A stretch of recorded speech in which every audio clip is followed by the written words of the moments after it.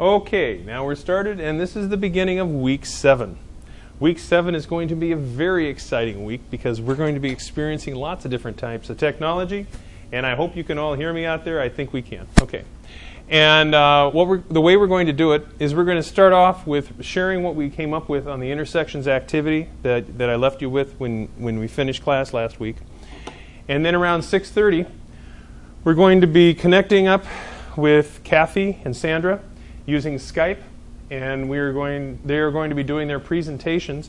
I've received both of their PowerPoint presentations, so what will happen is that as they go through the presentation, or as they speak, I shall be advancing the PowerPoint.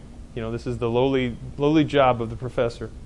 As they go through, this is going to be an interactive presentation. Once again, you will not see them, except there's a picture at the beginning of each of their presentations, so you can see what they look like.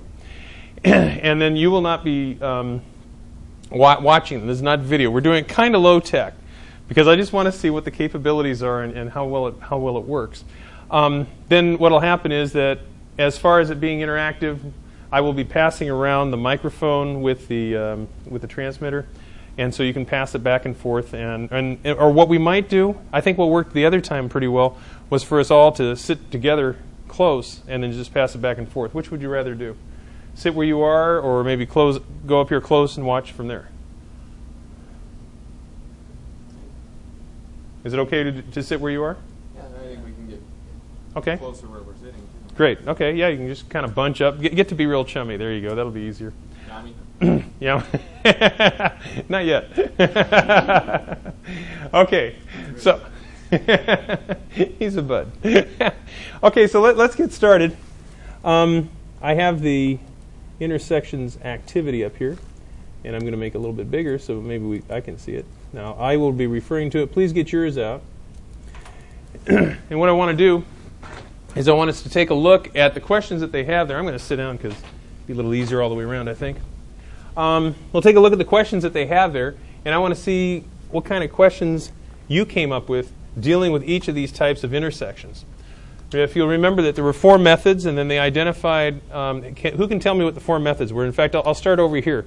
There's 4 of them, and we'll start over here with Rob. What's one of the methods? Huh? Demographic. No fair looking. Callie? Student learning. Perceptions. And what's the last one? No fair looking? Cheaters.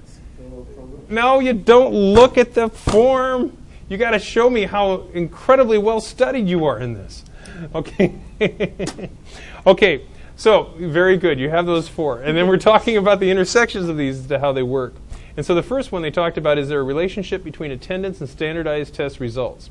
They talked about number of days attended and state standardized test results for each student. What other questions did you come up with? Who wants to volunteer a question that you came up with there? Andy. I'll get the ball rolling. Is there a relationship between socioeconomic status and standardized test results? Is there a relationship between socioeconomic status and standardized results? Okay. And what kind, I'm going to pass this around so we can talk into this, since the other gang isn't picking this one up. I wasn't completely sure, so I just called it census data balanced against standardized test results. I couldn't think of where one gets socioeconomic status reports from. I thought What? Free and reduced lunch, yeah. Yep. Okay. What does free and reduced lunch tell us? Who qualifies based upon socioeconomic status for the free and reduced lunch services? So you would correlate what kind of what data would you be correlating? The free and reduced lunch and then the standardized test results. Got it. Okay. Who else came up with an intersection? For demographics and student, why don't you pass it on down? Mine was kind you guys might want to sit closer now. Mine was kind of on the same as the example, but I tried to put a new twist to it. The relationship between attendance and your overall GPA, not just your overall ability in school. Oh, okay. So, grade point average. How do you define ability in school? Well, grade, that's kind of hard to determine, but it'd be definitely different than like a standardized test, though, your overall GPA, because that would take in work ethic and responsibility and getting stuff done. And not just academic work, but other things like band and music and choir and all those things. It would be interesting to take a look at what kind of correlation there would be between the 3 of them, wouldn't it? Yep. That's why I'm one of mine further down the road. Okay. Don't steal my thunder. Okay, I won't do that. Okay, now down here it talks about demographics by school processes. Now, this one says that why don't you read that one? Which one? The question? About demographics by school processes. Is participation in advanced placement programs representative of all students. Sorry. And then the data would be advanced placement enrollment by gender, ethnicity, and indicators. We have gifted. Talented and gifted. I see. I'm just saying what it says here. Yep. Mine says gifted. Does yours say advanced placement? Advanced placement. No, okay. The question that was provided, not your question. But the one that No, I have that. Maybe I have different. Oh. I got mine off the CD in the back. Advanced placement. Oh, interesting. Okay. Maybe we have a different version of it. Yes. Anyway. Okay. You're wrong. Okay, and so you came up. Now, what was the one you came up with? No, why don't you give that to Callie? Callie will do demographics and school processes. Okay. My question was, is there a relationship between the gender of students and the number of participants in after-school program? Okay, and what kind of data? And it would be like who attend, like the attendance of the after-school program, and then you desegregate that between the boys and girls who attend. Good. And look at that. Okay. And then why don't you give it? Can you go outside there and see if they have any rubber bands? We can get 2 rubber bands. I think that might. Okay. What do you have? Is there any relationship between students' enrollment and school program? Okay. What type of? So what would the data be? The kind of the data I'll take is data about students' interests in that school in relation to the school program. The data about the students' interests, how the students' interests because of the program promoted by the school. Now, how are you defining school programs? The school programs will be founded by looking at the kind of school's promotion or the students at the school's brochure or something like that to promote the school. So we can see about. You mean promotion? Yes. So in other words, advertising and things. Yes. Do you advertise schools and The school advertise. I would like to see about the interest of the students because of the school promotion. Oh, their interest in there and how many people they're getting Yes. based upon their promotion. Yes. like an ad buy type of thing. Okay. Yeah, that would be good. Now, school processes. Yeah, that might fit. Okay, that could be good. That's great. Okay. Interesting. Let's go to the next one.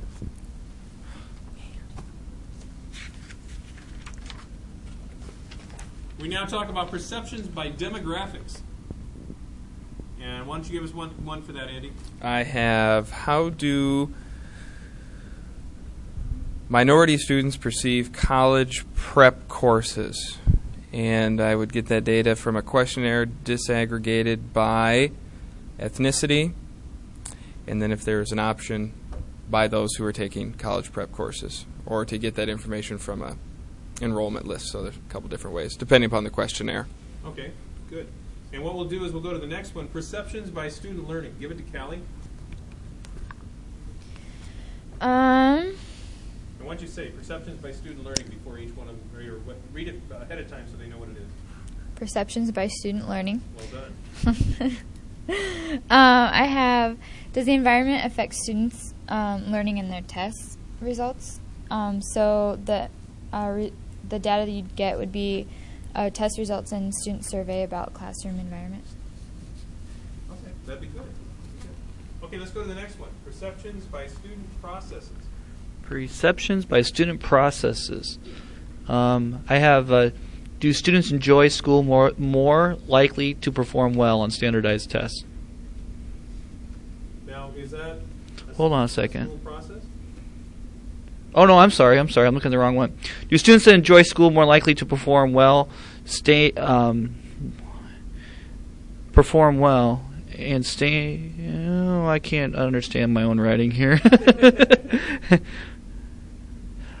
Well, I'll do my second one. Are students that have younger teachers more likely to perform well and stay out of trouble or behavior problems? So is a younger teacher a school process? Well, kinda. Yeah, I guess it could be. I was trying to stretch it on process these of because hiring. I felt like after I answered some of these, I was just repeating myself in different forms and different. So I try to put it a little bit differently. Good. So I try to think of something that's a little bit different when you talk about school. So Yeah, next time I do this, I should probably say you can't use the same parameters twice. Ooh. that would be tough. Okay, why don't you pass it back to her, and she's going to do student learning by school processes. Okay. Student learning by school processes. I had different programs help achieve similar student learning results, and you'd have student achievement test results and kind of in relation to how many kids are in the program. Now, how are you defining the program?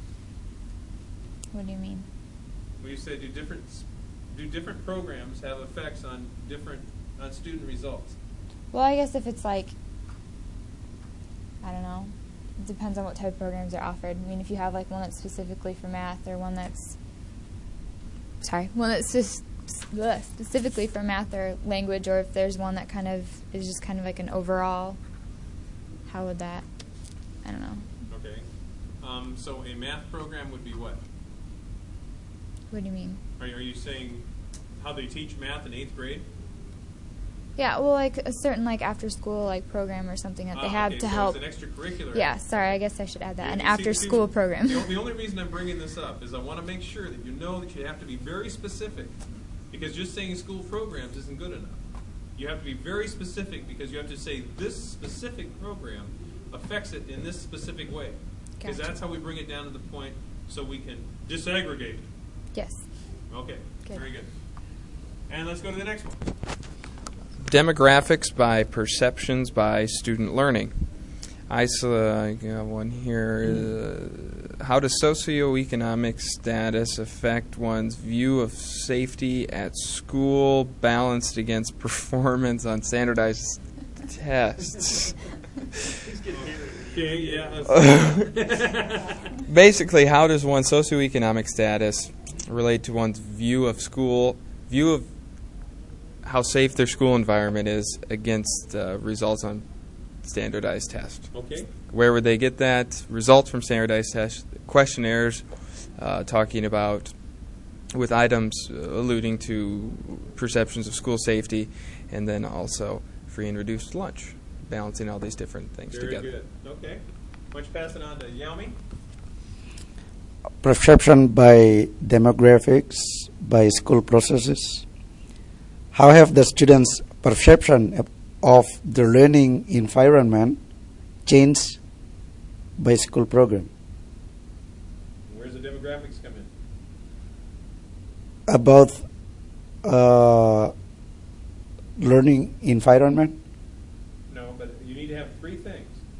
You're looking at their perceptions, Oh. and then you were talking about school processes. How have the students' perception based on the ethnicity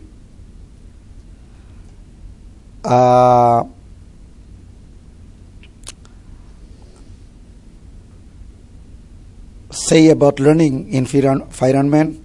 How have the students' perception from many kind of ethnicity toward learning environment changed by school program? So how would you define school program? I would like to see the data about the like 5 years, at least 5 years of the programs. What programs? Program like how to develop curriculum or does that design Now, is that for the teachers or the students? for the teachers. But how does that affect the students? They affect the students, of course, if the curriculum is designed very well. I think it can affect the students because the students know about where they want to go, their expectation or their needs. So what you're looking at is a workshop or a program to make better teachers, how that affects students of different ethnicities in their perceptions of the school. Yes. Of learning. Yes. Good. Okay. Notice how specific we had to get. The specific? Do you notice how specific I made it? I made it very specific. In other words, you didn't just say school program. We had to identify what Okay. that program Workshop or right. What training I'm saying is it's a workshop of the on teacher. creating curriculum. See on how that affects students of different ethnicities' perception. Yes. Because maybe it had to do with curriculum that was ethnically aware. Yes. Okay, got it. Okay, why don't you take it over to Rob? Otherwise, these two people in the middle would just get beaten to death. Okay. Perceptions by student learning by school processes. Students that do accelerated reader, which is a reading tutorial on computer, do they perform better on state assessments, and do they feel more comfortable taking these tests? Okay, and the data that you would use? The data I would use would be the number of students taking the accelerated reader, the state assessment test, and then maybe like some type of student survey about after the test, how well you felt comfortable taking the test. Did you feel prepared? You're saying the data would be the number of students? Or the name of the student. So we could It'd be the group of students. yeah, we could cross-reference that according to the scores of someone who's not taking accelerated reader. Okay, once again, specificity. Okay, I'm hoping this is getting through to everyone. Okay, next one. Are we on demographics by student learning by school processes? Yes, that's it. Okay. Mine was, sorry, the wording's kind of funny, but according to the gender among students, what differences in student learning results are based on what is being taught? Who is teaching the class? There we go, sorry. So it's according to the gender, are there differences between student learning results and who's teaching the class? Okay. Okay. And so we might find a teacher who does better with boys than girls. Yeah. Okay. And so the data you'd get would be, could be a student survey about their classroom teacher, and then you kind of disaggregate that amongst the boys and the girls and what the boys said and what the girls said against that. Okay. Good. And finally, you get the granddaddy of them all. Here we go, folks. Buckle up. This one is student learning by demographics, by perceptions, by school processes. Is there a relationship between standardized test performance, ethnicity, view of the learning environment, and participation in sporting activities after school? The data? Here we go. Results on a questionnaire disaggregated by ethnicity and participation in after-school sporting events that pertains to views of the learning environment with standardized test results. I hit them all. I hit them all. I got them. Okay, yeah, what would that tell you? I'm sorry, I didn't mean to say that. He was going to say it. Yeah. I was going to. Let's see here. Does participation in sports, does that affect how one views the learning environment? Does that affect how one performs on the, and does that affect one's ethnicity? I don't think that's Well, that's not very fair, but we. But it could be disaggregated. by Yes. ethnicity. So I'm kind of looking at how does participation in sports affect all of these different areas. So That sounds good. Well, better than what mine was. It's about the same thing. it's like, uh-oh. This is a train wreck. I applaud you all for putting that together, because that in itself was a bit challenging at best. Okay, well, I think what we're going to do is I'm going to hook this up to my neck again, and then we are going to get ready to Skype our other classmates. Now, Skype is a positive term, but it is now a verb, isn't that? We're Skyping. Okay. Kind of like Googling. Okay, now here we go. I'm going to move over into the Skype, and it looks like Sandra and Kathy are both sitting there ready to go. And so what I'm going to do, let's see, I have Sandra there. I'm going to go over here. I'm going to click on call.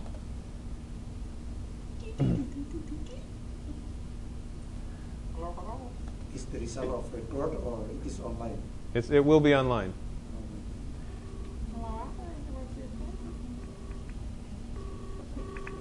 Oh. You. We're getting a bit of echo. And Sandra, who just answered, correct? How did we do that before? Oh, there's a conference. How did I do that? We've got this one here. And I go up here, and it says start a conference.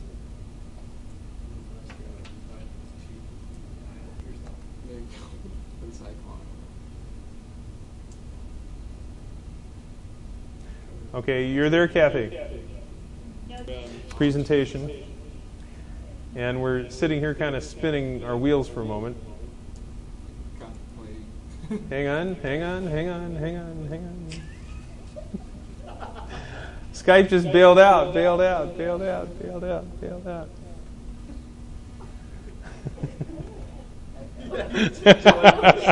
it echoes already. But it's funny. Okay, we will re-Skype.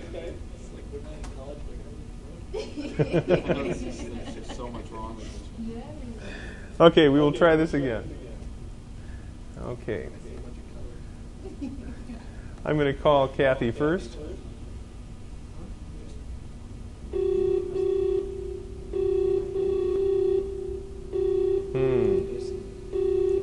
We'll go to Sandra then.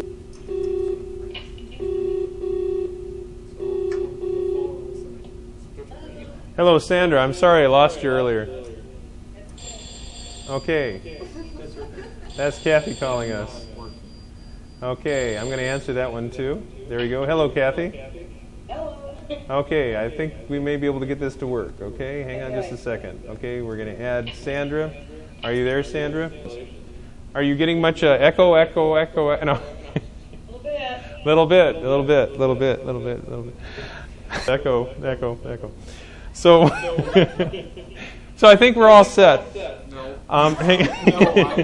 Okay, Sandy O'Brien, we have your picture here and everything's all set. And I have your slide. Close up tight. Okay. You're going to be talking about cooking with data to reduce achievement gaps. And I'm just going to hand the whole thing over to you. Do you have anything you want us to know before you get started? Why don't you begin by introducing... I have to have you repeat something once in a while. Well, I'm Sandy. Can you hear? I've been teaching a long time. I've been teaching computer classes since 1983 schools at that time that really didn't have a lot of computer classes. And I taught at Waffalo to start out. Most recently I was at Solon. And then this year I took a job at Purple Community College. I just got done with my master's degree, so and applied and was lucky enough to get a position. So I started that this year and looking forward to next summer when I'll be done with my graduate. That'll be terrific. Yeah. Before we take it away then. Okay, so you have my PowerPoint. So if you go to the first slide after the title slide, over there. Yeah, I'll tell you what. You just tell us what to do and assume that I'm doing it right. Okay, thanks. The first slide, the number 2 slide says a new challenge, achievement gaps in college. In my act being passed, they are requiring now that all schools publish school and district breakdown. Only about 15 schools had done that before. It was very uncommon for schools to do that. But with the new achievement level, this has become much more important, and they're starting to look at why a school doesn't achieve rather than just mandate that, and schools are now kind of looking at how they're going to find that data, how they're going to promote that data throughout the free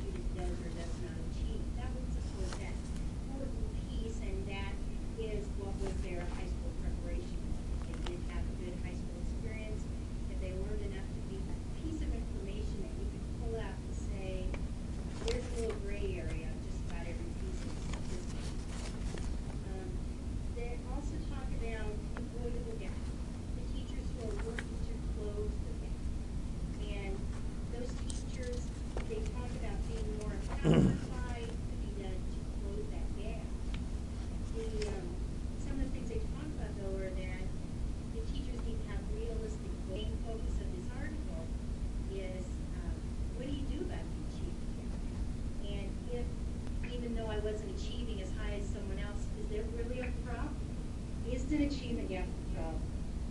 But, and I can see some of the point of being realistic in your questioning. And I was city school district, which is a district that receives awards all the time for their education standards. They had a couple teachers really felt like that was because there were a lot of homeless students and a lot of very transient students that maybe would be in school for a month being judged on students they had no control over anything besides the few hours that they were there. So that's another question too. How are we going to that gray area and say what the real picture is? Let's go to the next question. The next slide, please. This brings us to our first question. Wait one slide. But the question basically says, do you feel that some achievement gaps are largely unavoidable consequences of differences in family? At this point, I realize that some people didn't get a chance to do the posting because the article got up there late, and so there were some people who didn't. So at this point, if there's some people appreciate it if they did that now. Hey, Kelly, why don't you start? Okay, am I supposed to just hold this? Just pick it up and talk now. Okay. So tell her who you are. Okay. Well, hi, I'm Callie. I don't know if I can do this. Okay, sorry. We're getting a lot of echo here. I don't know. I've always think parents involved with students and things just because as my understanding and so distracting. But just being in the classroom just very little, I see some parents who are not involved and some parents who are to get parents more involved to kind of break that on how that would work. But I don't know. Somebody else. No, she may respond to you. Oh, okay. You're going to see a little bit more of. And there are those examples of students who have no parental support who achieve great things. That is, you're probably right in that it's one of those things you want to see firsthand, and you probably learn more about it once you're there in that position. I could go ahead and jump in. This is Kathy. Kathy? Hi. This is Kathy coming to you from thanks to this assistant sophomores. And this is a topic that I feel is a little bit funny commenting on because I almost feel that you as a bad person, but just based on my daily experience, there are some kids out there that have many bad things going on at home and such terrible situations that there's going to be an achievement gap. There's going to be, I guess, calling that natural and normal, even though we don't like it, they're there. And I don't think that we'll ever... So making an assumption that everybody needs to be at a very high level. And there were a group of people who another group came in and told them they didn't know until this other group came in and said, you don't know anything, you don't know what you're doing.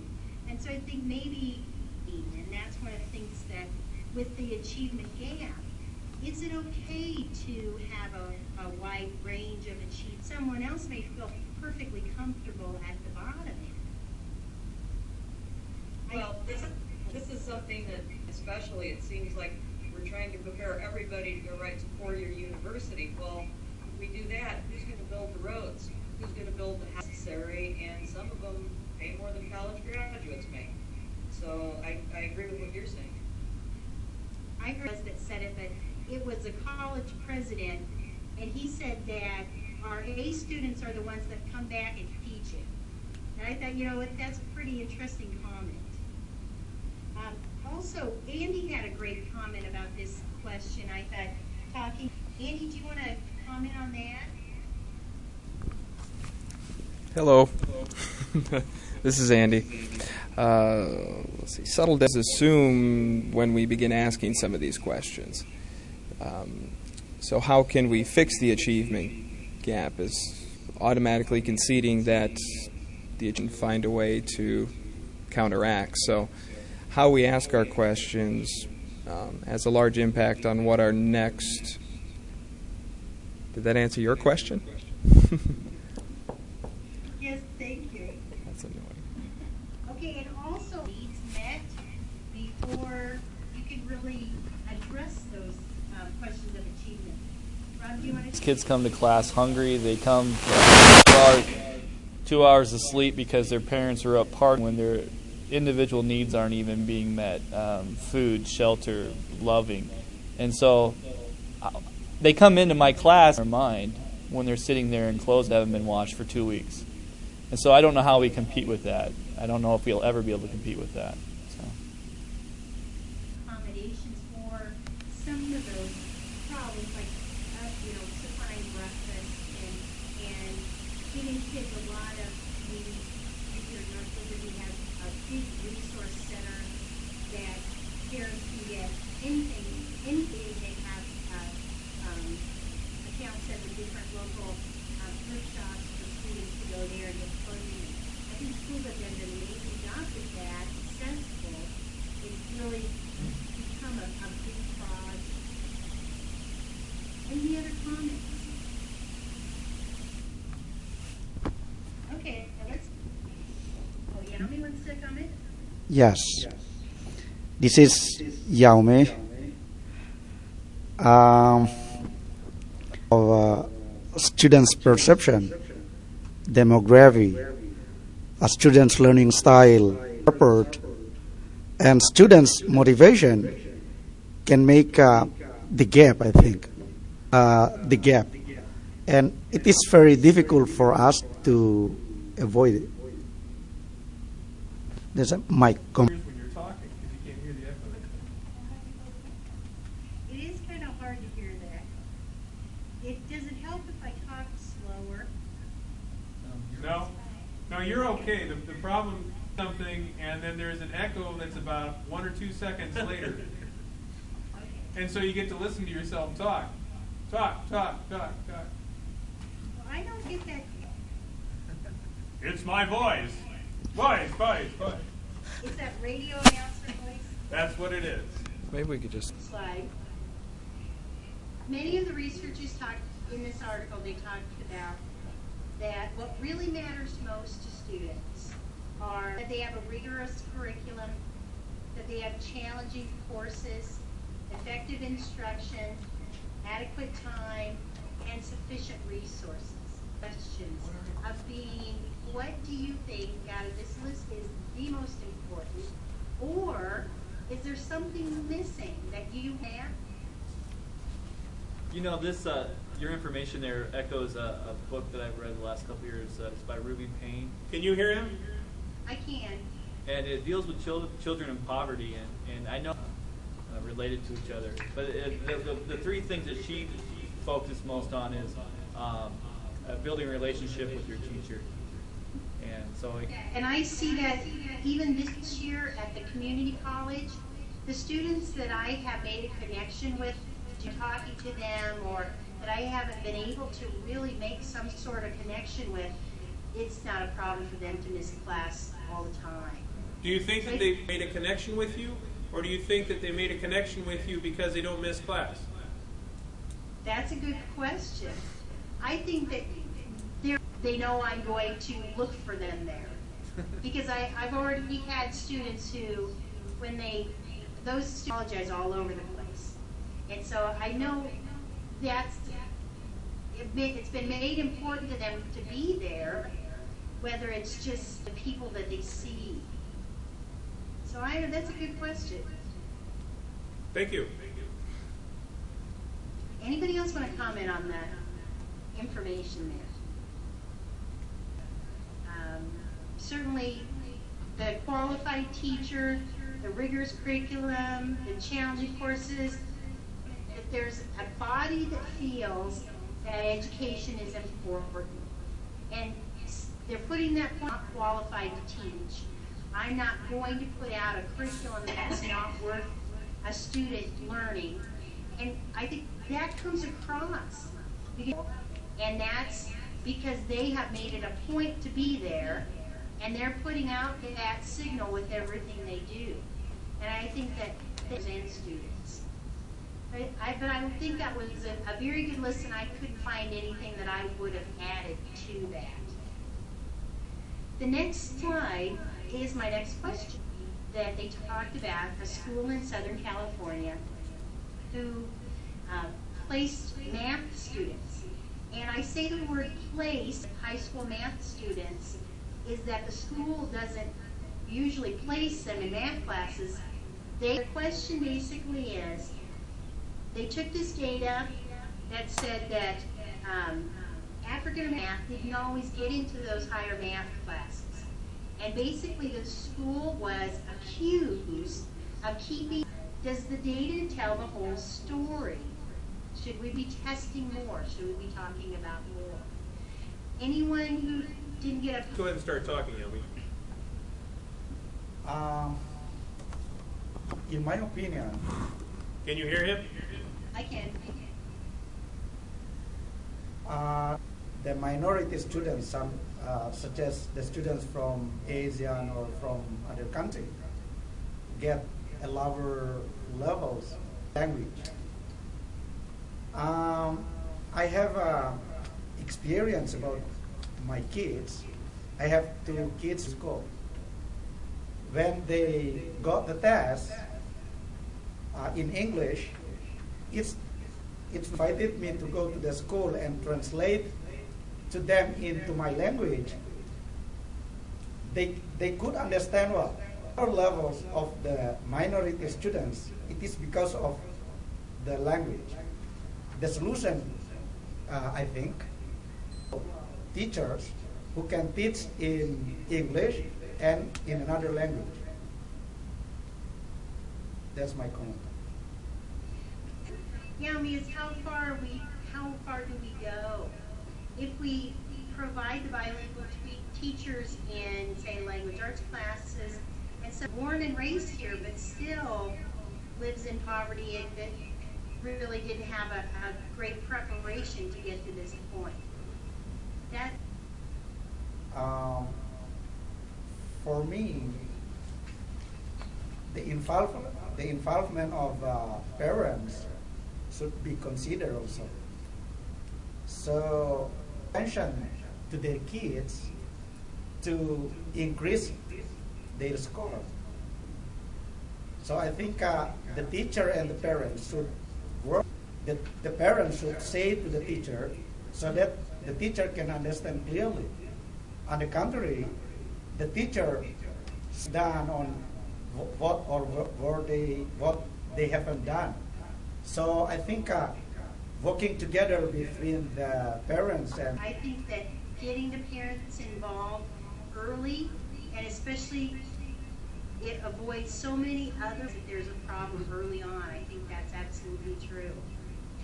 I'd like to make one comment about some of the different things I've been hearing so far, is that it sort of answers the question already with a lot of the different anecdotes that you have. Secondary things such as language, parental involvement, all of these side notes that we've been making, I think just proves the fact that the data in this case is not telling the whole story.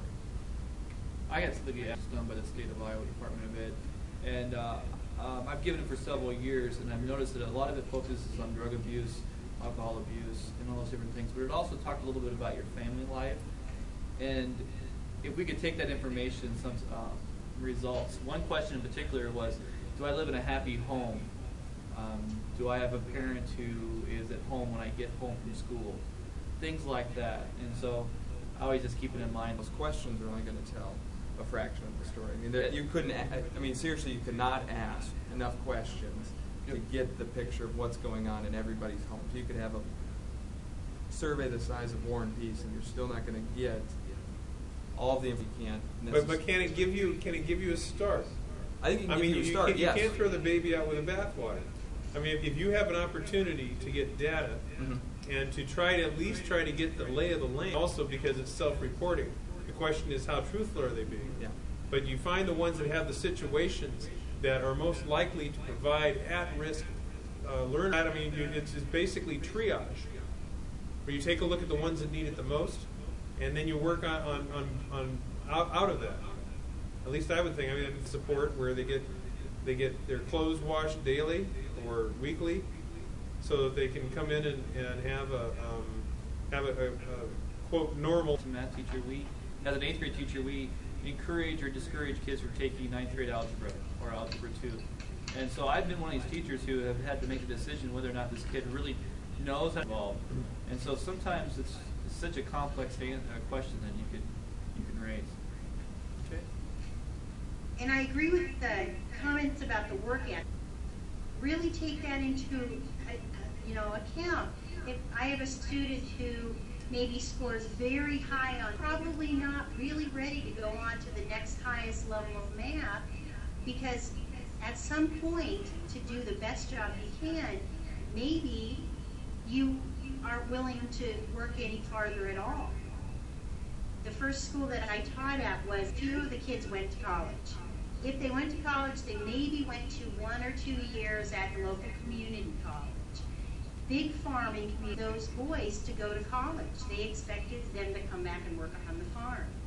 They didn't take advanced maths and the industrial arts classes. And so to say that they're not getting what they need, the achievement gap is there. Okay, any other comments? Oh, yeah, this is Kathy. I'd like to take in a little bit. In other places, but I suspect it's similar to my own school, we may give the test, we may interpret the data, but we don't.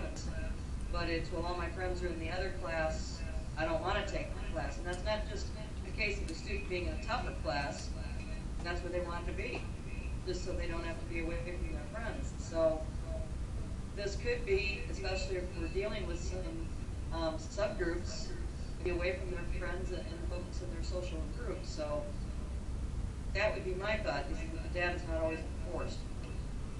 Okay.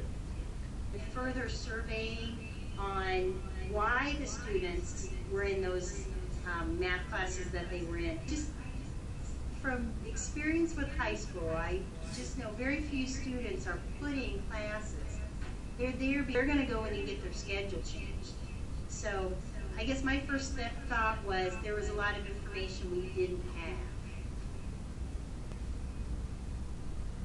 If not, we'll go on to the words get in the way section. And this, we don't like to do statistics, or why we don't like to gather data and put it into something. And most of the, once they collect it, what do they do with it? Even a lot of administrators don't know what to do with it. And so part of what's on using the data for a reason. Using it as an empowerment tool to do something in your grad program. That's one of the things that I've really learned from that about action research, is that you have a problem that you want to solve. And so, make up focus groups or do anything that you would normally do, you just do it. But they do talk about some terms that statisticians use and define those. And this article, and when they went to start to cook something, they didn't understand what some of the cooking terms meant. And so they kind of thought that somehow those words mean. Then they talked about 3 different terms that you might run into in statistics, or if I pronounced that right. But that is just taking the data and slicing it up into pieces and down to parts of the information, like dividing it into subgroups.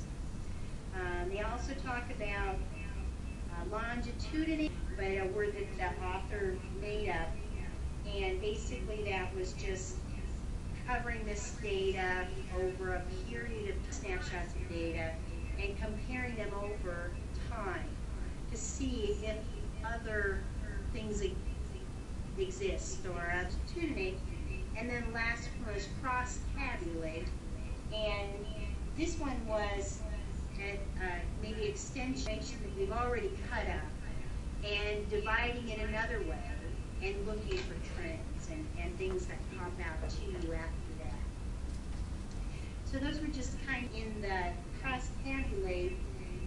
If you took a set of student groups like those, and they continue with the math thing, like those taking algebra and those taking or by even what course curriculum they took. Maybe if they took an honors curriculum, or maybe the and so that was the article. Any questions for me? No, excellent job. Yep. I'll tell you what, it's customary for us to take a break. Usually we take it closer to 7:30. But what do you think about 10 here? Is that pretty much what other people have? Yeah. Okay, and so we start again at 7:20. Is that okay with you, Kathy? Something the two of you might want to do is take a look in your mail, because I sent you copies or an attached file that has the midterm out, or at least bring them up so you can see them. Then you'll be able to use them as we discuss after Kathy's presentation. Okay? I'm amazed at how well that picks up. Yeah, we don't have to hold it as close as we thought. Well, the problem is we're not getting very high. We have to go in and increase the volume on it using some software. Yeah. After this is over. Is the feedback coming because you're recording? Yeah. Well, what happens is that I'm recording through here. It's hitting that, and then it comes back here again, and then it gets a little. Tell you what, I'm going to pause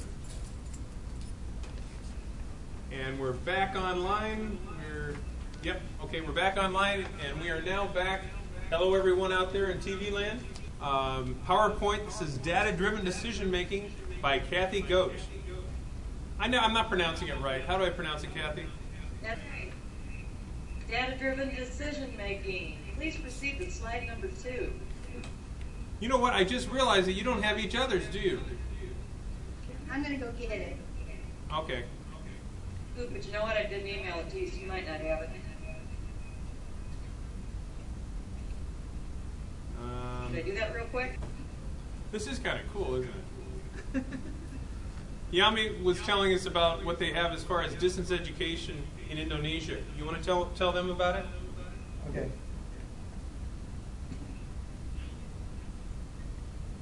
I'm just closing the door. Yeah. You don't have to. Just Tell Kathy about it. Hi, Kathy, you about the distance educational system implemented in some districts in my country. They implement distance education, and they open the class from district to district, but they just district to teach face to face. So the name is distance education. The practice is teaching face to face. Distance education because they just take in teaching learning process they implement face to face. So I thought, Dr. Zaitz, if I can access this. So what do you think, Kathy?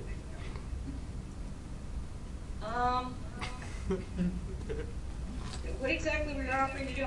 My audio on you is not as good as what it is on Dr. Zeitz. That's because I'm closer. You want me to give her a quick rundown on what that was? What they call distance education involves every weekend they drive all the way over to another school and they teach there, face to face.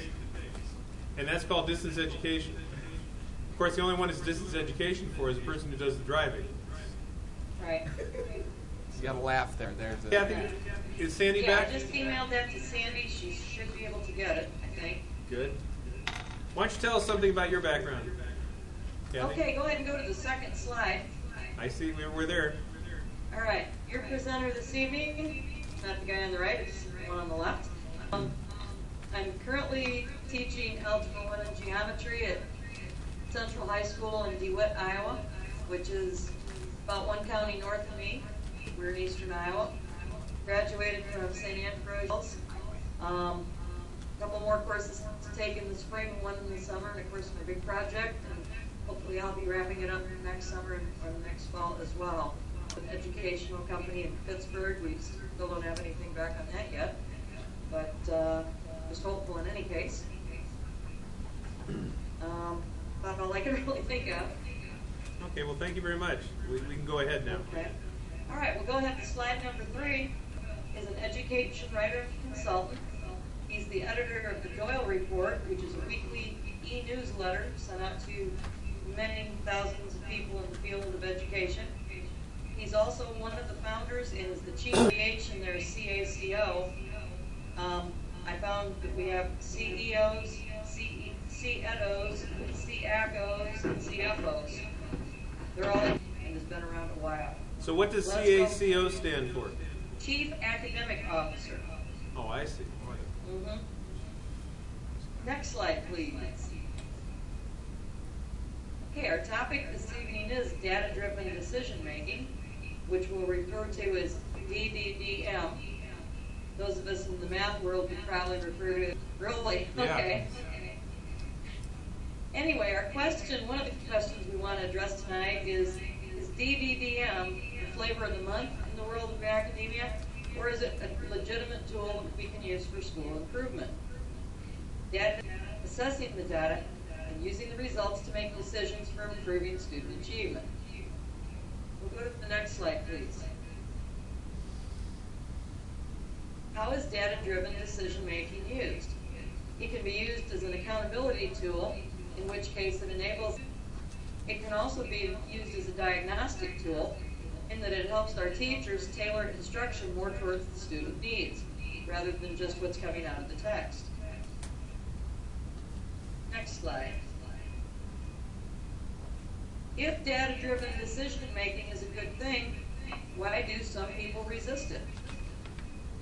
For one, teachers dislike they're collecting data in their own classes, or perhaps a third party is coming in, observing and recording the scores, and they fear that it's going to turn up as negative feedback in an evaluation, or perhaps used against them and come back to haunt them.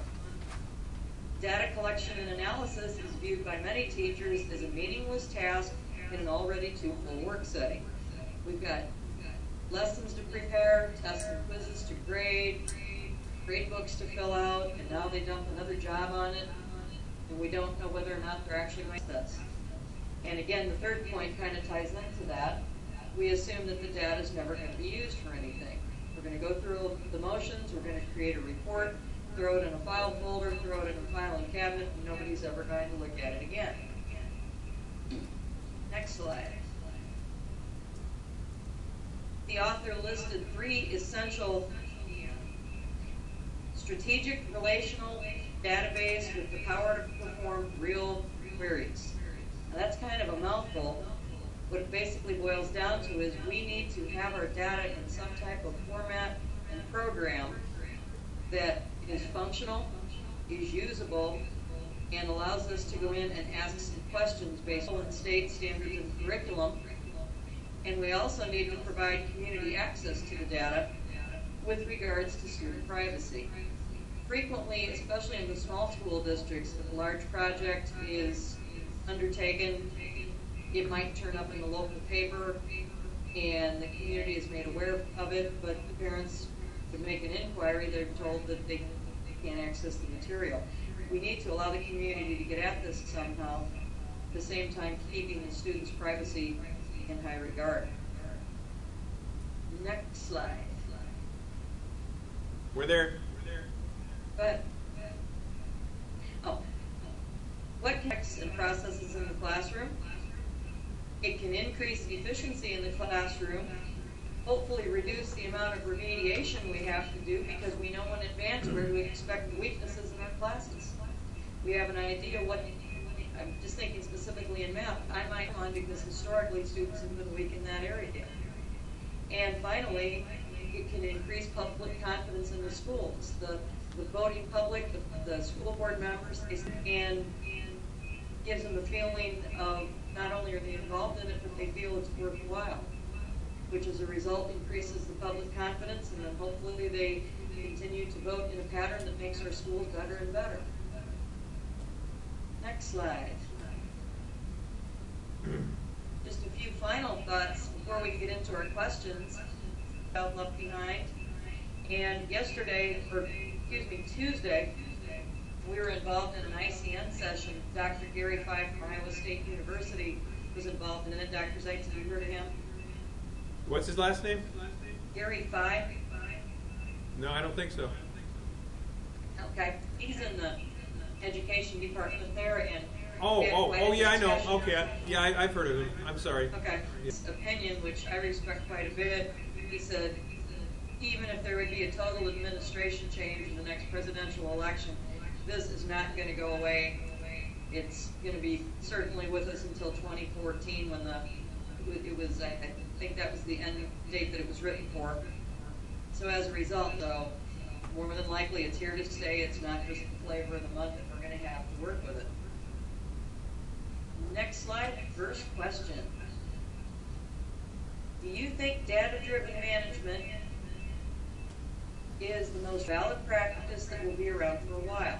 And do you agree with the discussion board, unfortunately trying to throw this together to review your responses here with the class tonight? That would be great.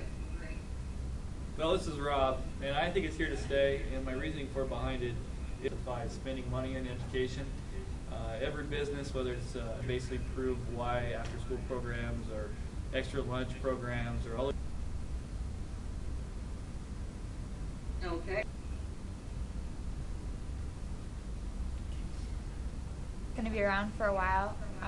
If you look at, as teachers can do that by looking at where our students were and kind of look at the data have. So that's my thought.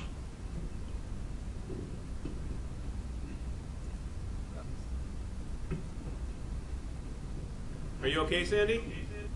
Yeah, I was hearing a lot of crash. I'll see if she's still connected. Can you hear me? Yes. We can hear you. Can you hear us? Can you hear me? Yeah. I think there's something wrong with my connection. Well, we can hear you. Can you hear us? Can you hear me now? Yeah. Say something. Somebody talk to her. Hi, Kathy. You, but I think you're getting. Can you hear me? Connection late. We can hear you just fine. I can hear you. Yes, you can or no, you can't.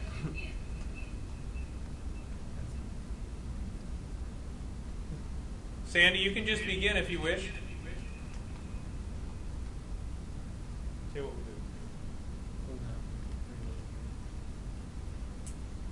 we do. I'm going to hang her. I'll fill some time here with my rantings and blatherings, if that's okay. This is Andy, and I had posted something to the effect of that DDDDDEM is going to be around for a while simply because it's just a very seductive idea. It's something that people can get their arms around fairly simply, whether you're part of someone voting for a congressman representing this, or whether you're an administrator or a teacher or even a concerned citizen. It's just something that you can, you don't have to spend a lot of time to think about to go, oh, data, backing up actions, planning, strategies. These are all nice words. I'm all about it. So I think it's going to be. Okay, we're bringing you back into the conference. Good. That was really weird because I was saying it, and then I heard myself like 20 or 30 seconds after I said it. So I think my connection must have been slow or something. Okay. I was going to say about the data-driven management, if I remember my comment now, I think it's one of those things that's always going to be around. We're going to probably use the data in a lot of different ways, but with the strive to make a definition of what a good education is or what a good teacher is, I think that's where this data collection and data management is really going to come into importance, is finding out. Hello? Okay, did we lose you? Yeah, I think when you had us on conference, so when you hung up her, you hung up me. Oh, I'm sorry. That's okay. Are you there now, Sandy? I think so. Can you hear me? Okay, the problem is just the nut behind the keyboard. It has nothing to do with the technology. I'm just learning how to use it. Okay. Dr. Seitz, I apologize. Okay. Thank you. Oh, wait. Okay. Hang on a second. Sandy, Yes? Did you have any additional resources you wanted to share? No. Okay. Okay, Kathy, why don't you continue? Okay, did anybody else want to jump in on this first question? I think Sandy was trying to, and then the connection went down. Can she? My comment about the education, striving to define a good education. Mm-hmm. Yes. No. I really believe that the data-driven management and to use to define a good education and a good school. And so it's on data collection is because we're striving to define what a good school is, what a collection data management is going to be around for a long time. Can I interject you for kind a of agree second? with the rest of us, and I think it's just getting started, and we'll be working with it for a long time. See, I don't think it's not something necessarily that's just getting started. I mean, it's been around for a while with different names, and I think it's a popular catchphrase right now with the concept that's going to be. Now it's been being mandated. Yeah. And I think it'll be here for a while until down the road, I don't know how many years, but eventually we'll lose sight of the kid as the individual and the kid as a good, well-being, rounded, good kid. That statement that Sandy made about determining how good a school is or a teacher is by data, there's things that I do in my classroom, and I'm sure you guys have science knowledge or math knowledge. The relationships I have with my kids, their comfort level in my class, those things. And I think that we're going to lose sight eventually down the road. But isn't that all the whole idea about having those 4 different areas that you discuss, including perception and people, how students feel about themselves? And I mean, don't you think that? Yeah, but I don't think it'll ever get to that point where we focus on those other those extra things out there. And what are those? Well, what I'm afraid of is that I'm going to be judged on how good a teacher I am solely by numbers on how well my kids perform on a test. That's if the assessment is limited to a standardized test. Well, at the moment, that's what we okay, are. that's at the moment. That forces them to go the next step. I hope so. To We're ready look for that other, next step. Well, we're looking for other indicators that will help be used. Now, I know this is your presentation. I don't mean to step on your toes, but I think it's important for us to look at what the opportunities are. Okay, I'm done, Kathy. Okay, I think I'm going to go on to the next couple of... And our next question would be, what suggestions do you have for making data-driven decision-making a success, and how is it being used in your school right now?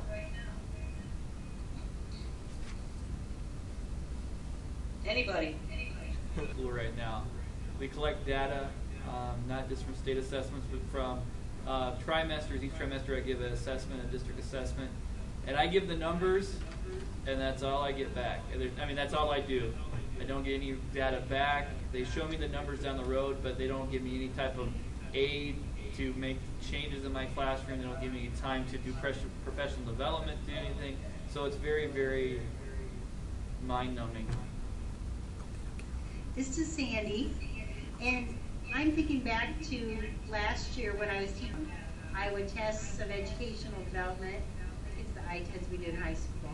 The students did poorly on, our students did well on, and we would go through and where we didn't get that information across to them, and then it would do it, but didn't follow through and say, well, maybe I need to focus more to the in-service day, and then left. My school in DeWitt, what we do is we take our standalone focus lessons on for the areas that we're going to concentrate on, some little extra study sessions before the next round of tests. Other than that, I don't really see us doing a lot with the data past preparing for next year's test. I think our school teaches in fear of the test. Nice comment. I enjoyed that. I like that line. Mm-hmm. Do you Anybody think else? Do you think if you had more time to develop that, you would be able to do it differently? That's my big thing, is they don't give me any time to do this. We're making that huge of a difference, really.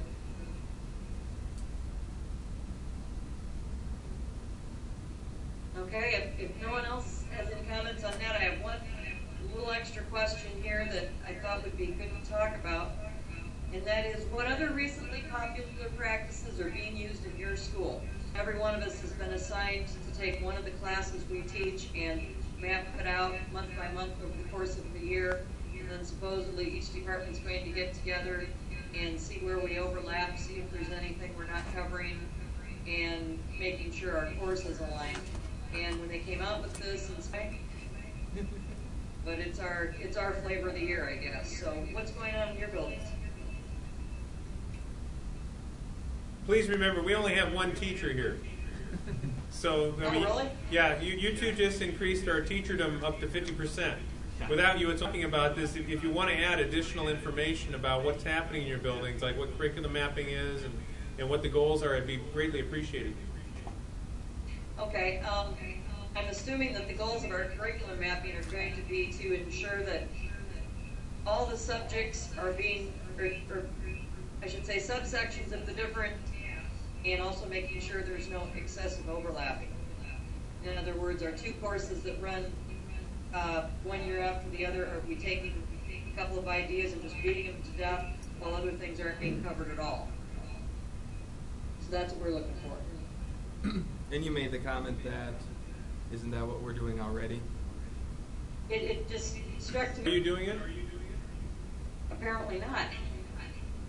Now, is it the formalization and the standardization and the labeling of the issue is what bringing this are you not to bear as, I mean, or was it something that was just commonly assumed and was just done before? I mean, is it the fact that now we've labeled it, oh, now it's a problem because we've labeled it, like data-driven decision making? Well, we've given it a label now.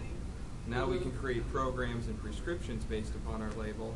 Well, weren't teachers gathering data before? Weren't they making decisions? Were they just, I mean, they use it pejoratively, statements like flying by the seat of their pants and stuff, but when people say that who are in favor of data-driven decision making, were teachers really making decisions from the seat of their pants? I mean, were they not taking into consideration student information, student successes and performances? I mean, is it just because you've put a label like curriculum mapping or data-driven decision-making to it, that's the real problem, is our labeling and need to formalize and standardize it all?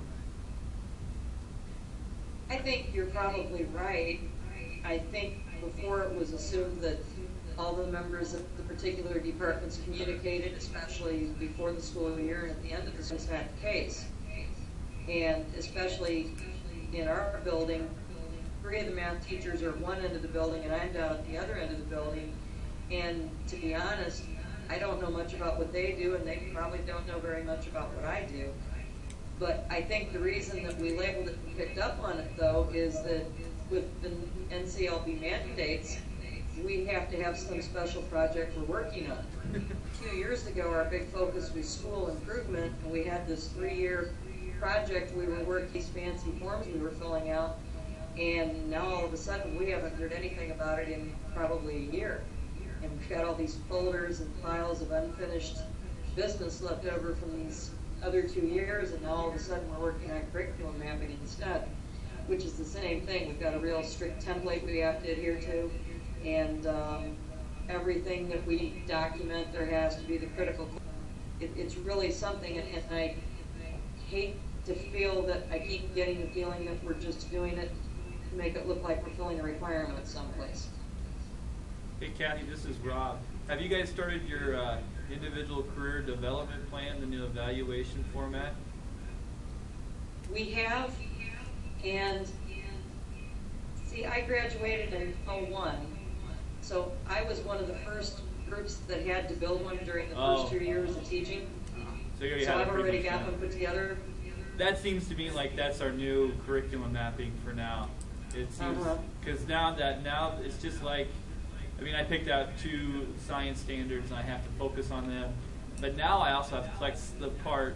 It makes me angry that now they're making me collect data, but I've had 0 in-services on how to analyze data, enter data, do any type of data, manipulation. Good thing you're taking this class. So I am taking this class, so I'm so far ahead of everybody.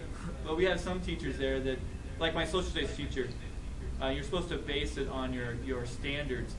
There are no state standards for social studies. There are no state standards for anything. There is a national standard for social studies. Or district standards, our district standards. Okay. But there is no district standards for social studies, and so I think that this is our new curriculum mapping. I did the curriculum mapping, and I did the exact same thing you did. I got it all lined up. I gave it to my principal, and I never saw it again.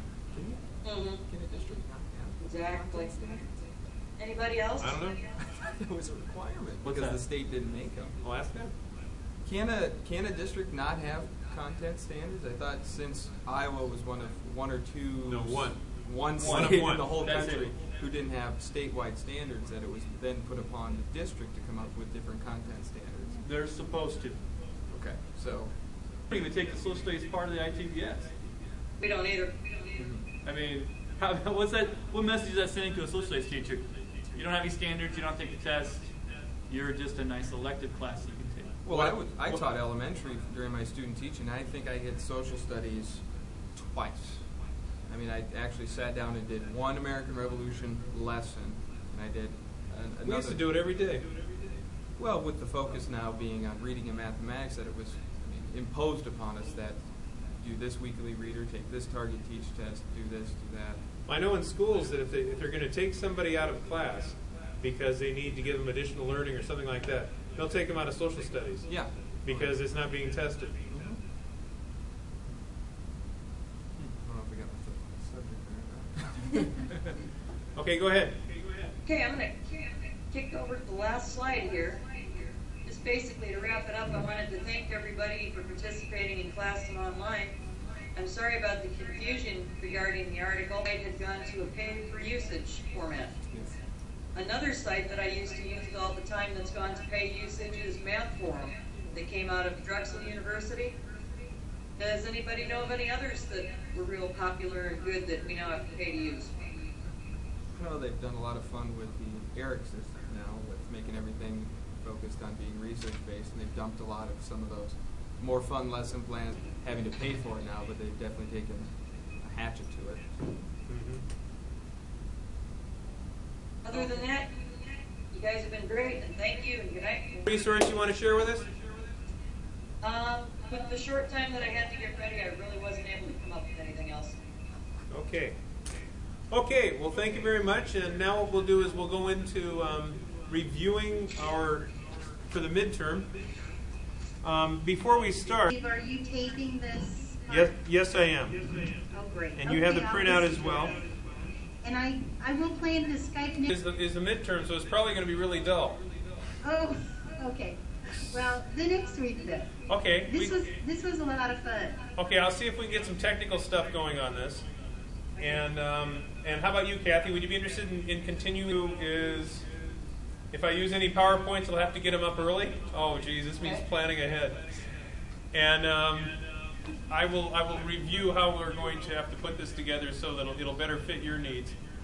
I will continue to tape or record the classes throughout the semester.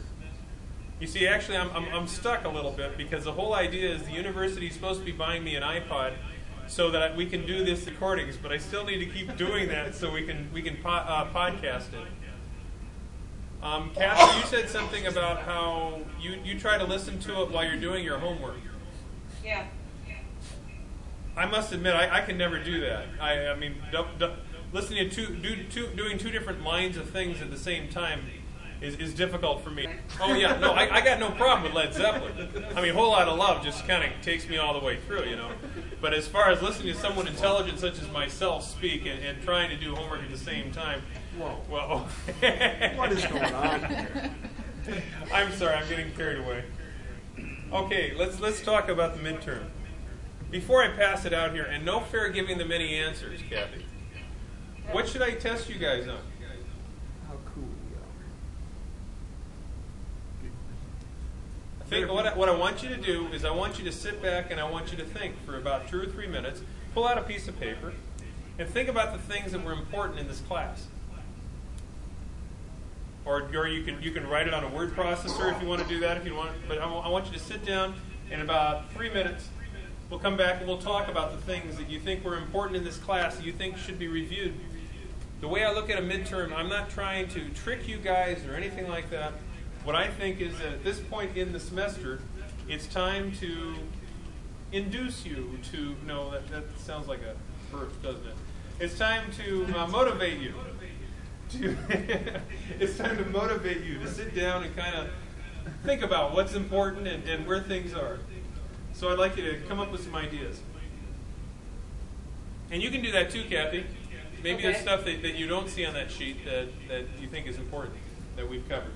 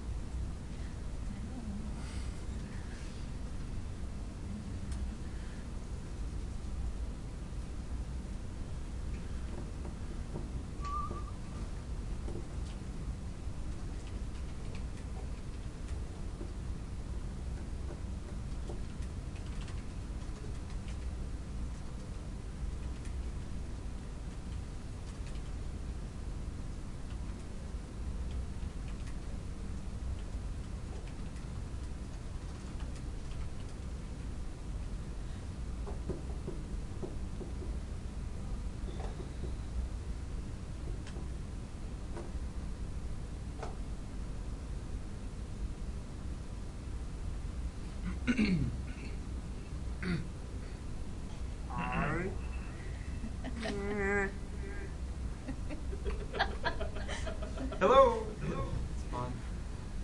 For the whole band. You know what I'm gonna do? I'm gonna play a recorded. You totally could do this with a bunch of 8th graders. I'm sorry. Not go very well at all. Tommy loves Kathy.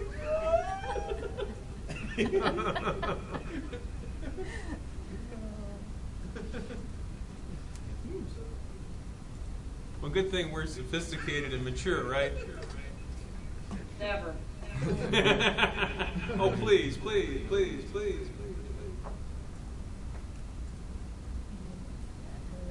I don't know how I'm going to be able to go back out into the real world where things don't echo. Pretty conditioned. Everything has a tendency to echo anyway. Kathy, you teach 9th grade? Probably 65% 9th graders, 25% sophomores, and then just a few juniors and seniors, and then 2 8th graders. 2 8th graders. Yeah, they're really, really honors. Awesome. They're doing geometry.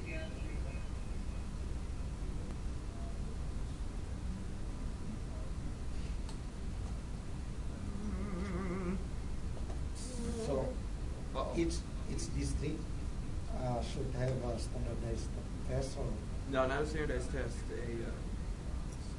standard. Standards. It's different from my country because my country is centralized. So all curriculums or standard comes from the country, like federal. Well, Yeah. some states are run like that, like Texas and California are states where They do not have any.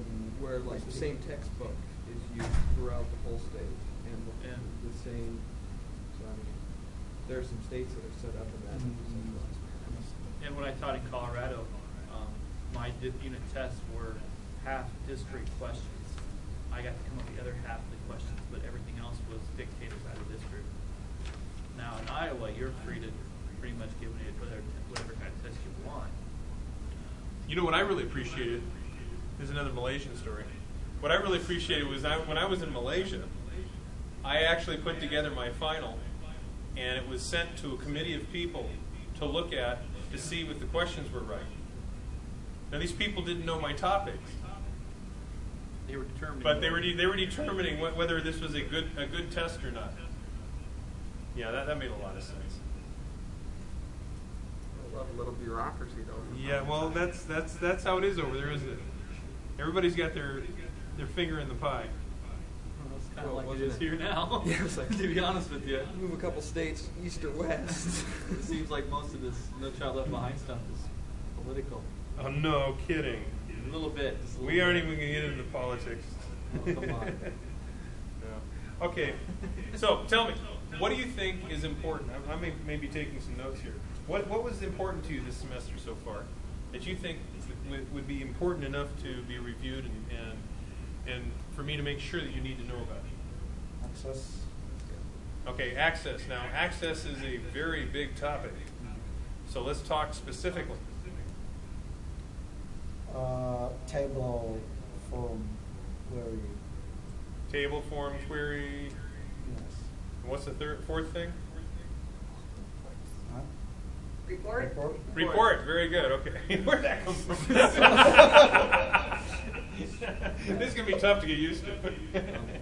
Okay. So those 4 parts. What else? I would think it would be important to demonstrate some level of competency with using forms, queries, reports, forms, and not so much like a vocabulary recall, like what's the definition of form, or given A, B, C, D, which one is not. Like so, kind of like the concept reviews that you do at the end of the chapter. Nothing like those. Nothing like that. Oh, geez, I had 3 pages of those already laid out. Those are horrible.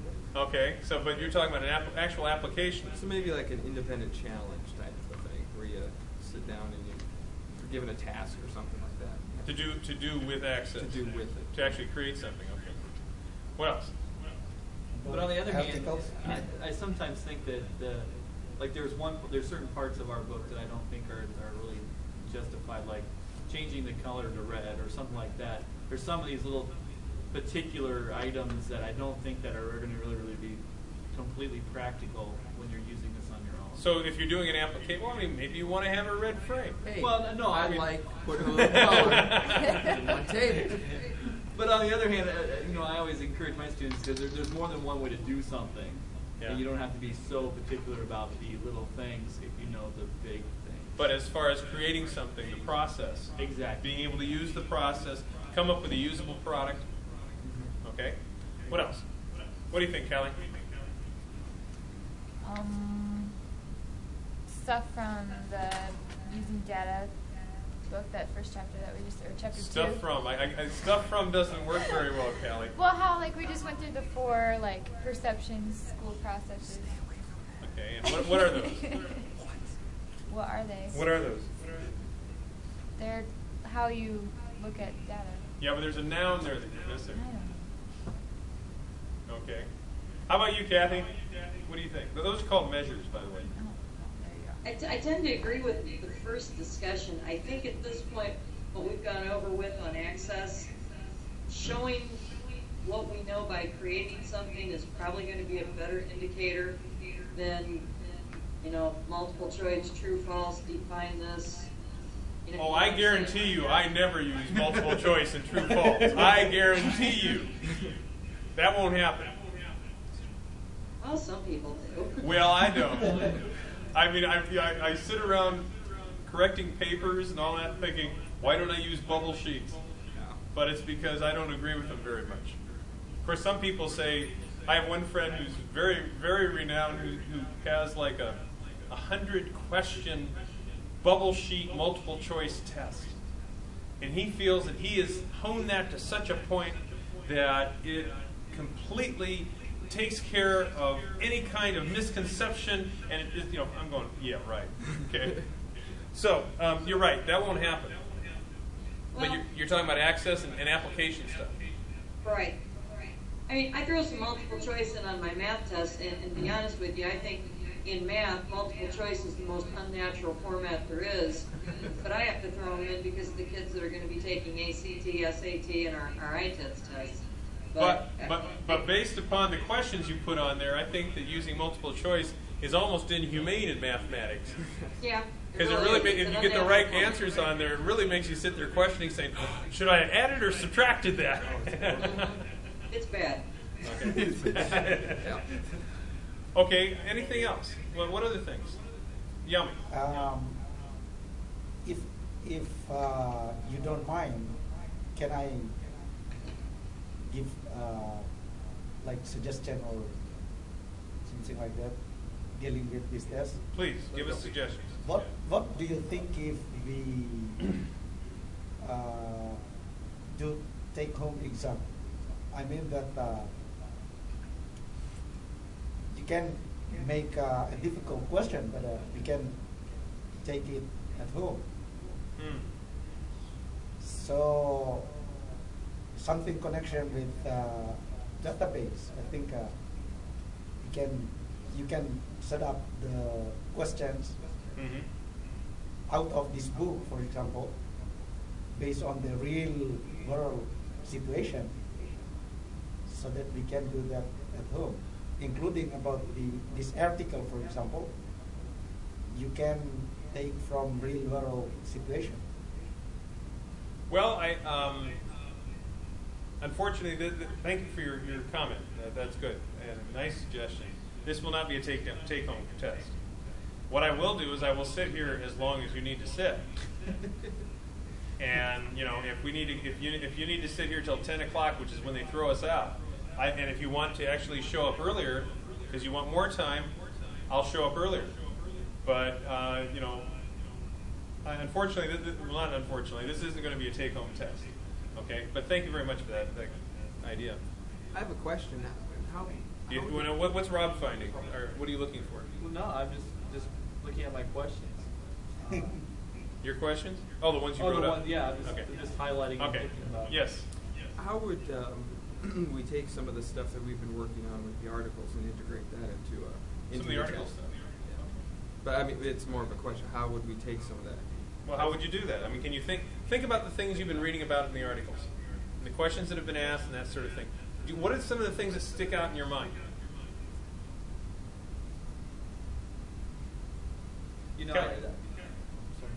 She was breathing, so I figured she was wanting to say something. No, well, a lot of the articles have just talked about like what are the positives and good things and why we would use data, and a lot of it has always been, well, it promotes communication among teachers and just different reasons that we can go into detail about why we use data. So that's one thing that sticks out. Reasons that you would use data and analysis. Yes. Rob, why don't you tell us a couple of your questions? I just have the positive and negatives of DRAD and DDDM, and then maybe the role it plays in education so far, maybe your opinion about it, what you find, how would you apply it, and then the underlying principle behind some of the articles we read. All the articles have come up with good or basic valid reasons of using it. So okay. Okay, well, I'll tell you what. I'm going to give you the study sheet.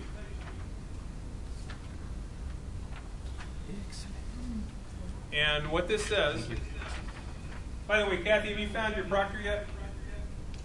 The person I thought I was going to use is not available that week, and she suggested me having the conference center at the AEA proctor. There's a way that the room that I sit in for my classes, they can disconnect the internet from it. So there's no access. Okay. That'd be good. You just pull out the wire in the back. Okay. That's the easiest way, I gotta tell you. That's what's going to happen in this room. But then I guess I'm wondering, is the only computer then that would be in that room would either be their console or my laptop. So what exactly would I take the test on? I don't know. And I would imagine, this is an AEA? Mm-hmm. Well, they're full of laptops there. Aren't they? They've got a couple carts full of them if they're not being used, though, by another class. They've got classes in the morning, afternoon, and evening. Well, maybe you could talk to them about it and see if that's a possibility. So, I mean, I guess my question is, I talked to somebody in the conference center, and they say, sure, they're going to do it. What happens? You email the test to them? Yes. And they set me up? Yes. Okay. So just have them contact me, okay? Okay, does it have to be done on Thursday night? No. Okay. And I think Sandy wants to do it on Thursday day. I mean, as close as you can to that part, just so I know that these guys aren't sending you the questions and stuff. Okay. Okay, and once again, let me begin by saying this, and that is that, and I've already talked to Sandy and Kathy about this. A couple years ago, I had this class, and I provided, one of the things that you will be doing is you will be doing it, as you guys pointed out, you will be creating a database for me. I'm going to give you a problem, and based upon that problem, you're going to go through the process of actually creating a database that will have queries, all those things that you've already done. Okay? So you will do that. You will also, or what happened a couple years ago was, when you do that, you have to do it on a computer. And so I thought it would be really cool to do it so that, you can answer everything on the computer. And I had done that for a couple of years and it worked pretty well. But I guess it was last year.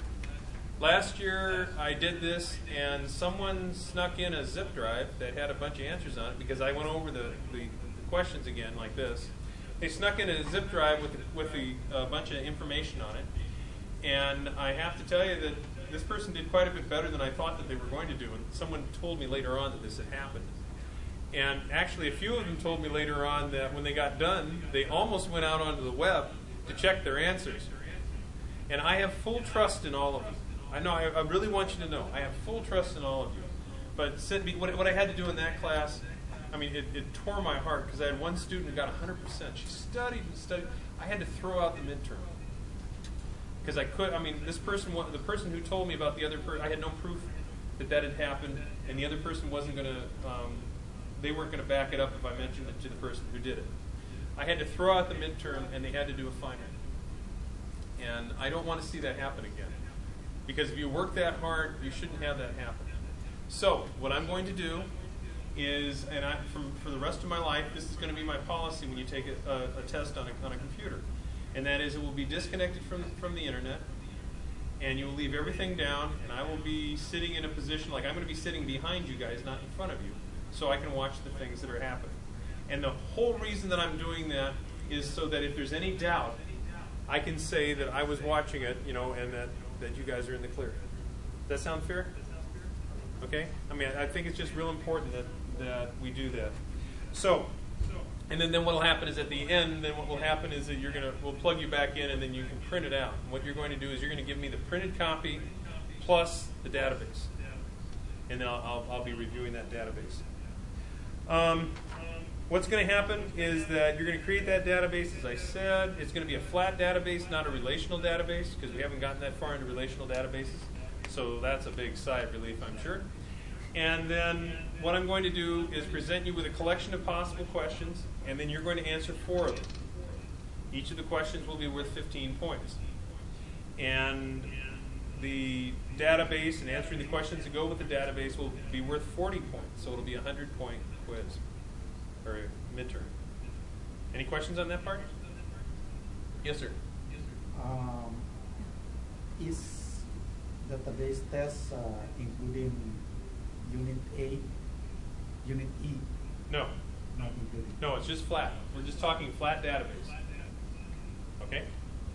And by the way, Unit E, which was due today, but I didn't get it up in time, and so I've extended it so you can bring that in. It will be due next Thursday.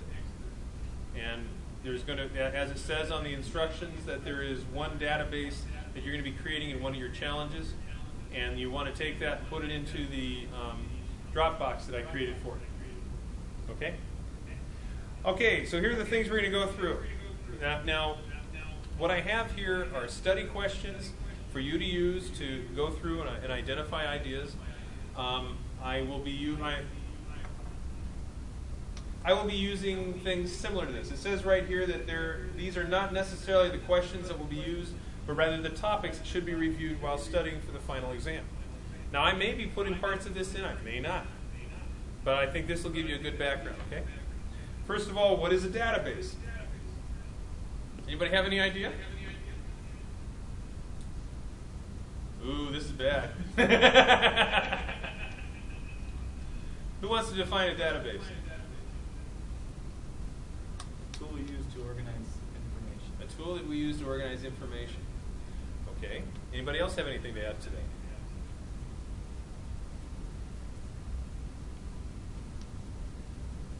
Okay, I'll just punt here. Okay, Kathy.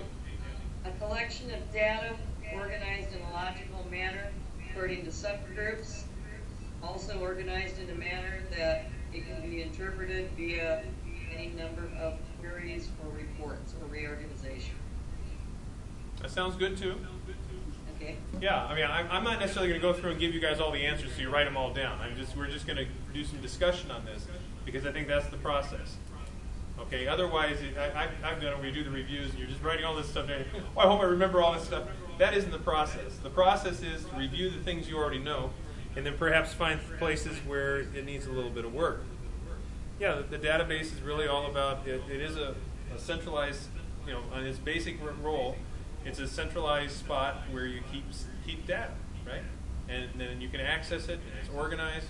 You can use it, manipulate it, do a whole lot of things. Now, what I just gave you was not the God's given definition, but that's you need to be conversant when somebody asks you what is a database, especially after you've taken 7 or 8 weeks of this class. You need to be conversant about what a database is. Andy, you look pensive, and you almost look like you're going to ask a question. Okay, forget it. No, I'm fine. Thank you. Maybe you were just inhaling like she was. Inhaling around here can be a problem, right? Okay, difference between a flat database and a relational database. Who knows what that is? Callie, what do you think it is? Well, relational deals with several different databases that kind of. It's one database. It's one database. Well, it has different tables. Ah, good. You're using the right. See, it's important to use the right terminology, right? There's different tables that relate to each other, and then therefore you can easily get to each of the tables. Okay, and what's a flat database? Huh? One table or something. There's no relation. Okay. Make sure it's loud and that you're using full sentences because we have someone way off in Iowa who's listening to you too. Okay. Okay. Now, what about the relationship? This one's for Yami. How about the relationships between tables, queries, forms, and reports? Do you have any ideas about that? Tables is the tool for collecting raw data, and query is the tool to find out the information to answer the question. Okay. You're looking for you're answering questions. And form is to manage the information. And what do you mean by manage? To analyze and to. Is the form actually going to analyze? I mean that the information can be analyzed and then manage or form. No. Anybody? What does a form do? What do you think, Rob? I think it's a way to simply enter information into your database in a nice, organized manner. Or display it. Or display it. Right. It's a way. It's an organization of fields in an organized manner using CARP, and so it makes sense. And the CARP is something we talk about in some of your other classes. I'm just joking with that one. Actually, it means with a good visual design, the idea of consistency or contrast, alignment, repetition, and proximity. It has nothing to do with this class, but I forget I said that. I don't want to mess anybody up. Yes. Do you call them fields? In No. forms, you call them bound objects. Is that correct? Well, they're that are bound to fields in a table. That is what the form is displaying. right. They're called bound. Right. Okay. Boundary. And then we talk about reports. What's a report, Yami? Report to answer all of the previous questions.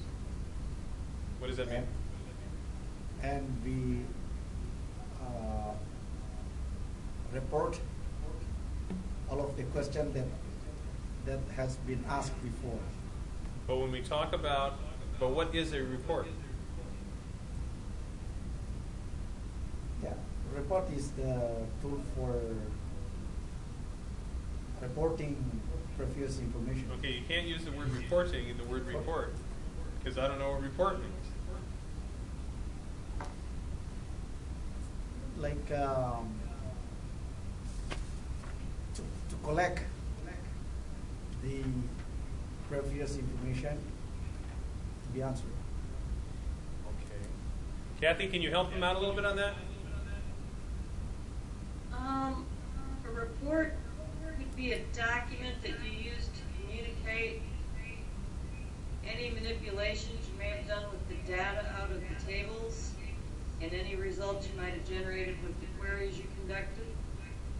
I think the important key. I mean, you were talking about a lot. How you decide what goes into a report. You know, and the real key had to do with the document. Now, it could be electronic, it could be on paper, but it's the organized presentation of this material. You know, and based upon certain things. Okay. Mine was good. Life is good. Mine was good. Huh? Yeah, I'm sorry. Yeah, I was bouncing off of that one. You did bring up some very good points, the idea of the document and that sort of thing. And I think, yeah. But remember, it has to do with it's a presentation of information in an organized manner based upon the formats that you feel are necessary for communicating the information. Okay. Now, please note, this says provide an example throughout your explanation. What do you think that means? Anyone?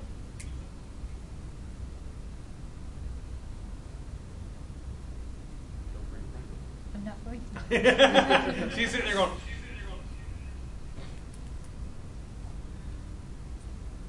Okay, what it means is that you use the same example throughout all 4 pieces. You know, and instead of saying, "Well, a table does this," I want the real important thing I want to see is I want you to see that you can apply it. You're talking about application. When you're explaining something to me, think about ideas, think about examples, think about the media loft. That's in your book, right? And that has the whole process. I mean, you can use these ideas. Explain why a relational database is sometimes necessary and how the tables within a relational database are connected. Provide an example in your explanation. Anybody know how to answer that one? Or maybe that's one you need to research. Okay? Problem solving. Explain how. Explain the process. Cross out how. Explain the process you would use when using a database to solve a problem. Anybody know where we've talked about that? The personal database, right? And the hurricane. And the hurricane incident, too? I mean, there's a process that we've been talking about. How would you identify the fields and the format that you need? You look at the questions that you're trying to answer would be one way. Based upon the questions? Okay. Anything else? And then also any types of information that would go well in there. Even things that might not answer your questions at this particular moment, but fields that you think are relate to one another and could have a possible answer some other time.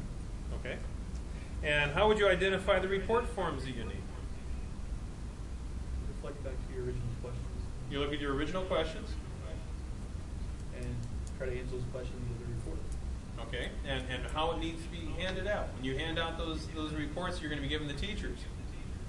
You know, what order do you want them in? Do they need to be in alphabetical order? Should they be in telephone order? Whatever. Okay, any questions with those? That's kind of like what Yami was talking about with the report description. With Right, questions and that's exactly what you were saying. The idea of you look at the questions, and based upon the questions is how you identify what you're going to put in the report. But then the question is, if we say what is a report, then you need to have a definition for that report. Okay? Okay, data-driven decision-making. Describe the multiple measures of data and the levels of analysis that can be made. Anybody know where they can find that information? The other book. You got it, Chapter 2. Describe 3 stages of maturity while learning to best link data to improving student achievement.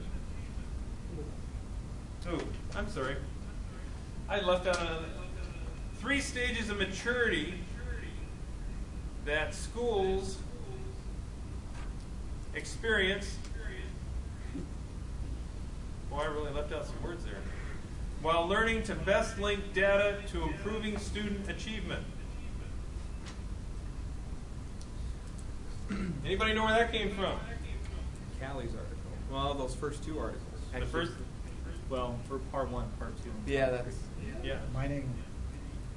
Mining data, right? Okay, and it was part one had stages 1 and 2, and part 2 had stage 3. Okay, and it says, please explain these stages and describe in detail what it might look like as a school progresses through these stages. So you pick XYZ school and talk about XYZ school as they go through, right? It has been said that the school culture in which the data inquiry takes place is the most important element of an effective data-driven program. What does this mean, and how does it affect teachers, students, and administration? Provide an example of a school culture where data-driven decision-making might be successful. Now, the interesting thing is that you guys are going to find that certain ones of these are looking familiar, aren't they? Because in some cases, they're questions or parts of questions that you used when you put them up online.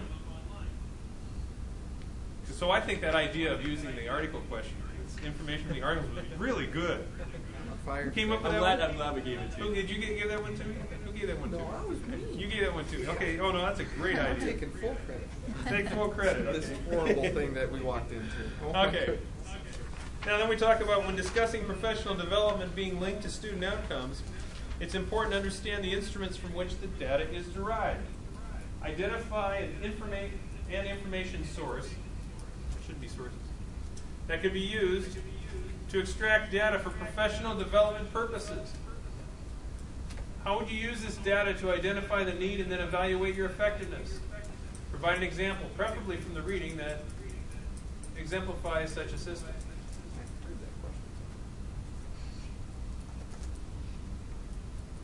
Any questions on that one? Okay, when organized data collection reveals that there has been an apparent disconnect between 2 or more sources about what is actually happening in your school, describe the techniques you would use to assess the validity of the collected data. Use at least one case study to support your statement. Okay? That one look familiar? Okay, Dr. Nancy Love listed a number of elements, actually crossed number 6 out. Hang on. Yeah. Cross number 6 out. Oh, I think that, wait a minute. Or that one was in the cooking, right? The perception, Nancy Love. Yeah, I think number 6. Is that supposed to be my article? Yeah, actually, that was the article that didn't make it. Okay. So cross out number 6. Number 7 would be number 6. And just cross out number 6. And number 7, Dr. Gerald described the importance of understanding the vocabulary of data analysis. He used the terms disaggregate, longitudinate. We know that that's not a word, but when you have letters after your name, you can make them up. And cross-tabulate. Define these terms and correlate them with the levels of analysis that Dr. Bernhardt discussed. Explain how these would be used in educational data analysis by providing detailed examples. Well, it's not really that hard if you think about it. Doesn't she talk about disaggregate? Right? She talks about disaggregate, and doesn't she talk about longitudinate? Yeah. And cross-tabulate? It's all in there, folks. And what I'm saying is I better step back here because I was putting this over the microphone and it was feeding on itself. Okay, what we're saying here basically is we're just trying to relate the things that you're reading to one another. So we see the connection. Okay, any questions? Now I'm guessing that if you study for an hour, it's not going to be enough. Okay, you might want to study for more than that. And no, I've actually had people come in and tell me, well, I studied for an hour, what else do you want? No. And for God's sakes, I'm telling you the kinds of things that are going to be on this, right? So this will help you out. It's kind of like a mini comps test, comprehensive exam. No, it's not that bad. And the nice thing is I'm going to give you opportunity to select the ones you want, out of the ones that are given. Any questions? Not at this point. This might be a bad topic, but are we allowed to use help on our access? I don't think so. Okay. Why? Do you need help on your access? No, it's not that. It's just, some of us become dependent on this little flip-out menu in our book. What flip-out menu? On the back of your book, there's a help. And it's not so much as telling us how to use Access. It's just little helpful hints where to find things. I mean, this is kind of a vast program. And mine doesn't have that. I would love to make copies for everybody. I would. Well, it should be part of your book. I would. My rationale behind it is, if I'm going to use Access in the future, I'm always going to be doing it by myself in the basement, trying to do it by myself. And think about it. He's talking about. Think about this. Think about this. A couple weeks ago, I said, let's make a database. And you didn't use you used the book or anything like that. And you had a database put together that was pretty good.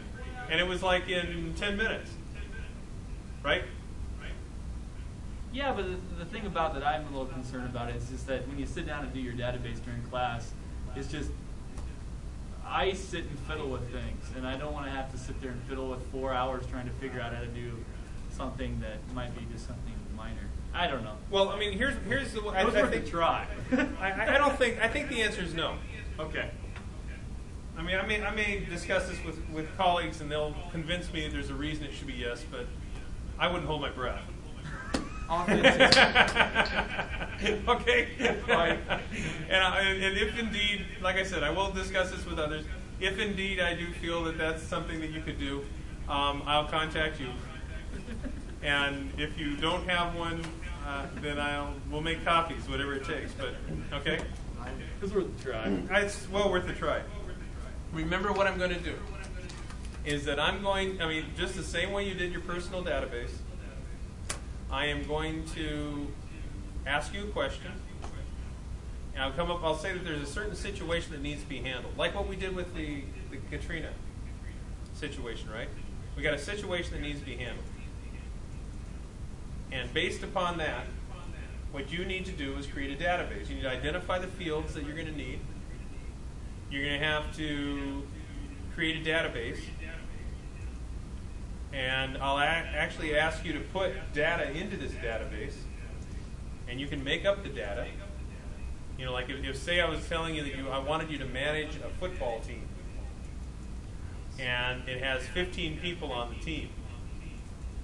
And it should probably be 22 at least, right? Maybe 25, but I wouldn't want you to have to come up with 25 people. Maybe it's a soccer team. Okay, it's a soccer. Well, anyway. But what we have is, let's say it's a football team, and I'm saying what I want you to do is I want you to manage the team, and I want you to use it for managing their uniform as well as their contact information.